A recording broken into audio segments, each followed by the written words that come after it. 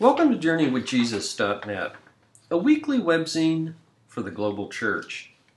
I'm Daniel B. Clendenin. My essay this week is called God Has Brought Me Laughter.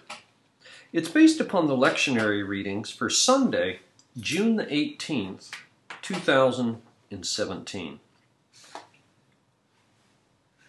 I've had exactly one dream that I can remember in which I laughed out loud. I don't remember the dream. I just remember how pleasant it felt to laugh in my sleep. As for jokes, our family likes to say that we laugh 3 times. When we hear the joke, when it's explained to us, and then when we finally understand it. Then there's nervous laughter that isn't at all funny. I remember a strategic meeting of our church leaders when a friend asked a very awkward but important question. The result was predictable: nervous laughter.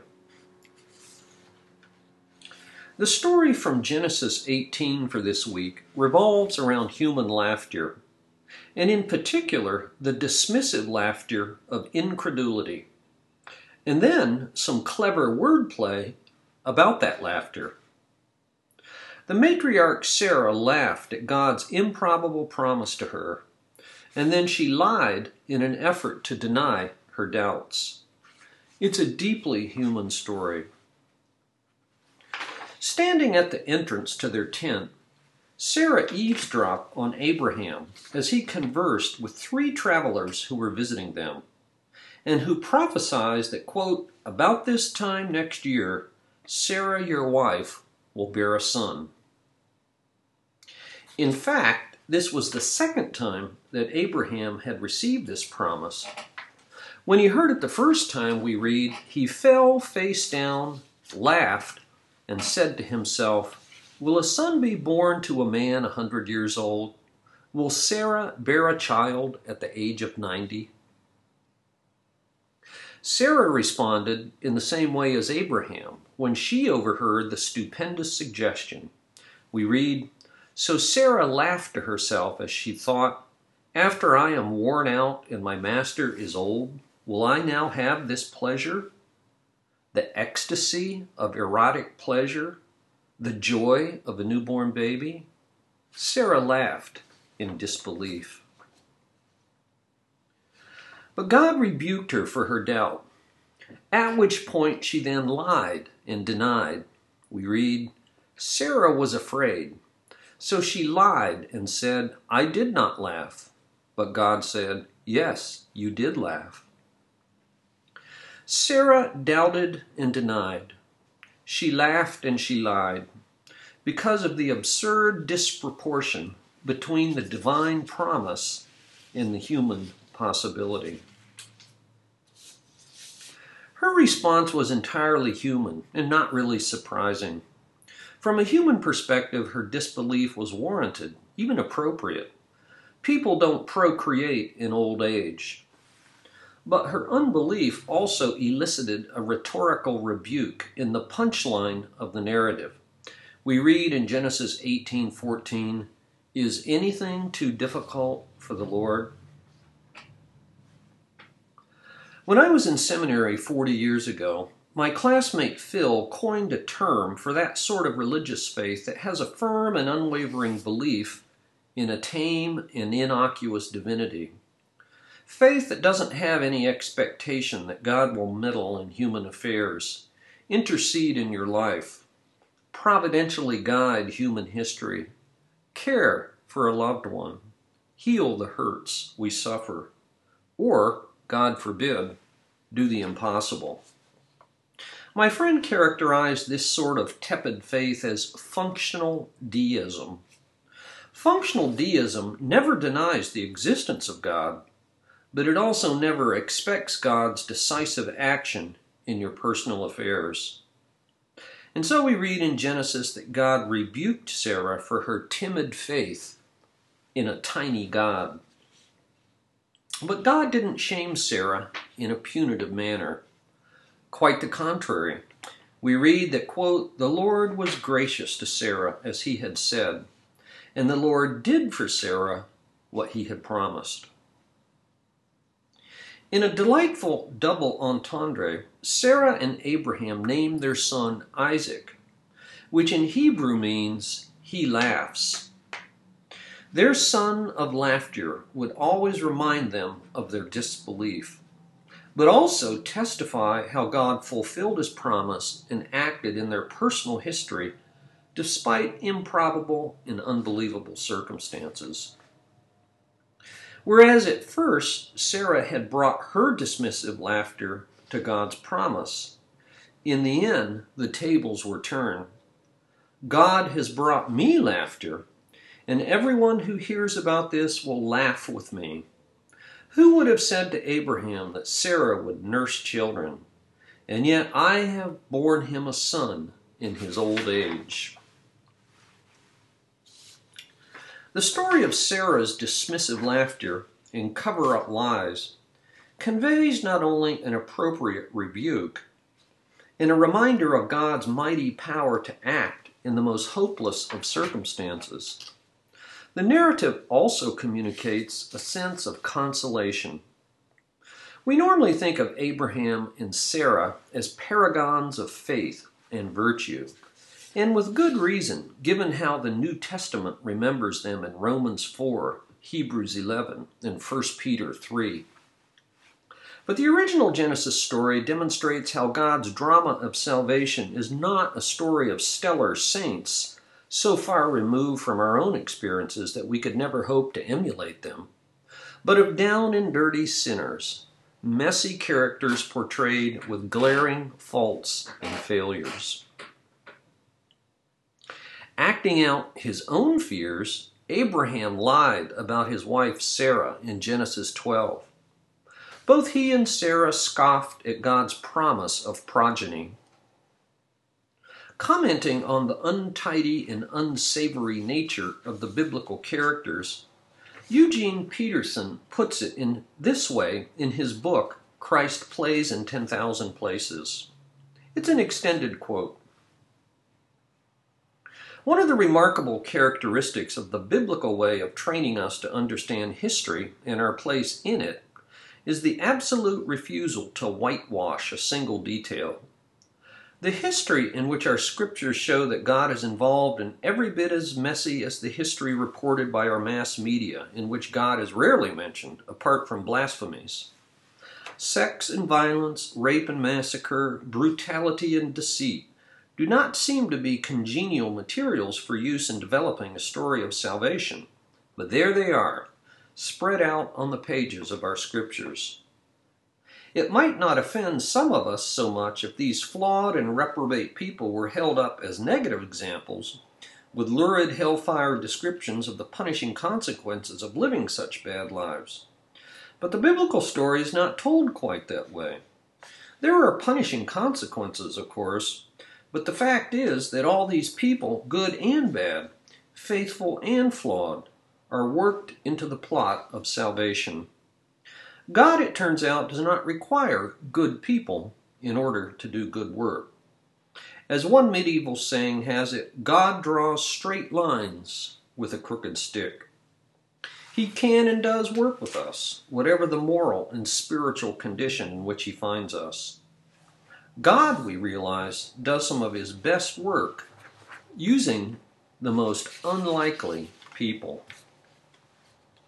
Eugene Peterson. I take comfort in knowing that my own doubts and denials, the lies I tell myself to rationalize my disbelief, and the times that I scoff at the likelihood of divine intervention in my own puny affairs, are not only standard fare for human nature, but also the unwieldy material of God's salvation history. They might deserve a divine rebuke, but they don't constitute an ultimate obstacle to divine action in my own little story.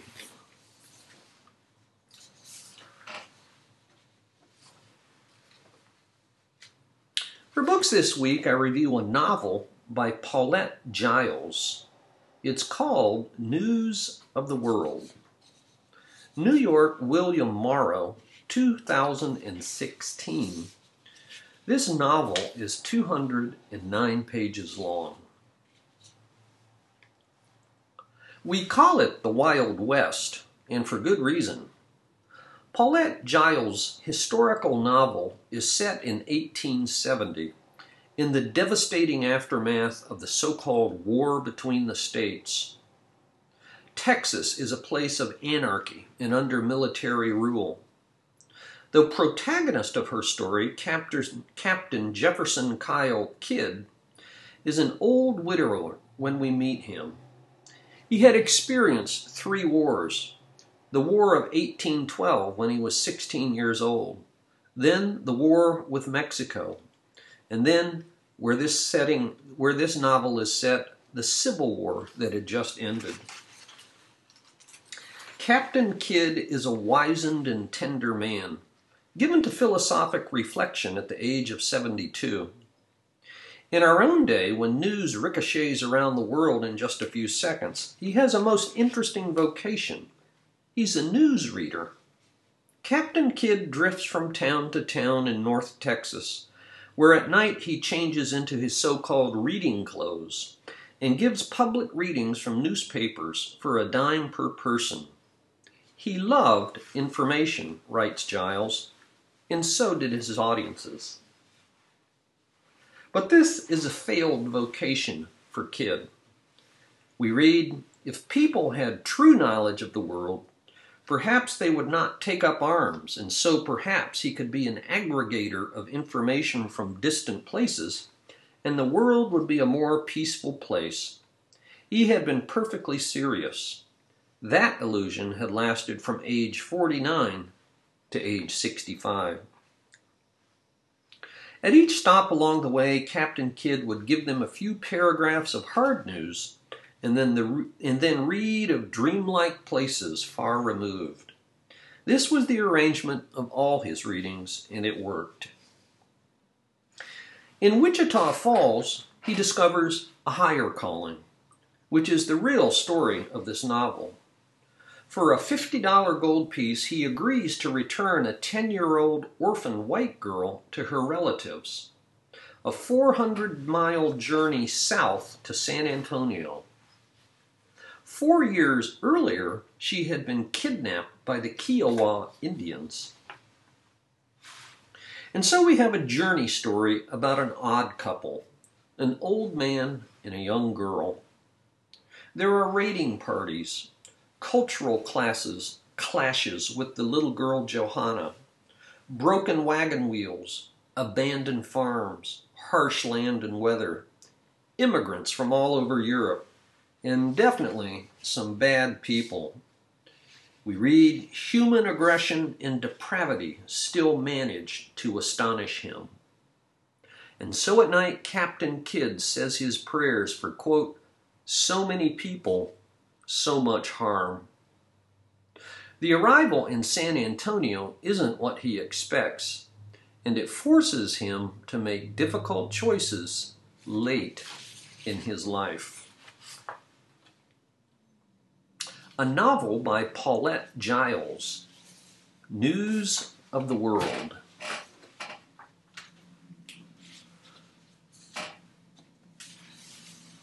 For movies, I review the very popular sci-fi film, Arrival. It's the stuff of childhood fantasy. And hey, about the time that this film was released, a lost essay by none other than Winston Churchill argued that it was probable that extraterrestrial life existed somewhere in the universe.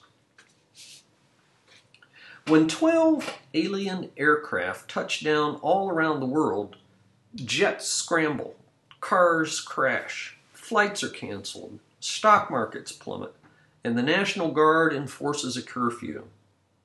Why are these aliens here? Where did they come from? What do they want? Can they understand us? How did they get here? Are they more or less advanced than us? Good or evil? Linguistics professor Louise Banks joins the physicist Ian Donnelly at a military base in Montana to decipher their strange logograms. The vocations of Louise and Ian are a tip-off about the major themes of this film: the nature of time and language as the fundamentals that shape how we process reality. They call the seven-limbed creatures hepatods, and Ian nicknames the two leaders that they encounter Abbott and Costello. In fact, it turns out that the golden rule might be helpful. And if you could see your whole life from start to finish, would you change anything?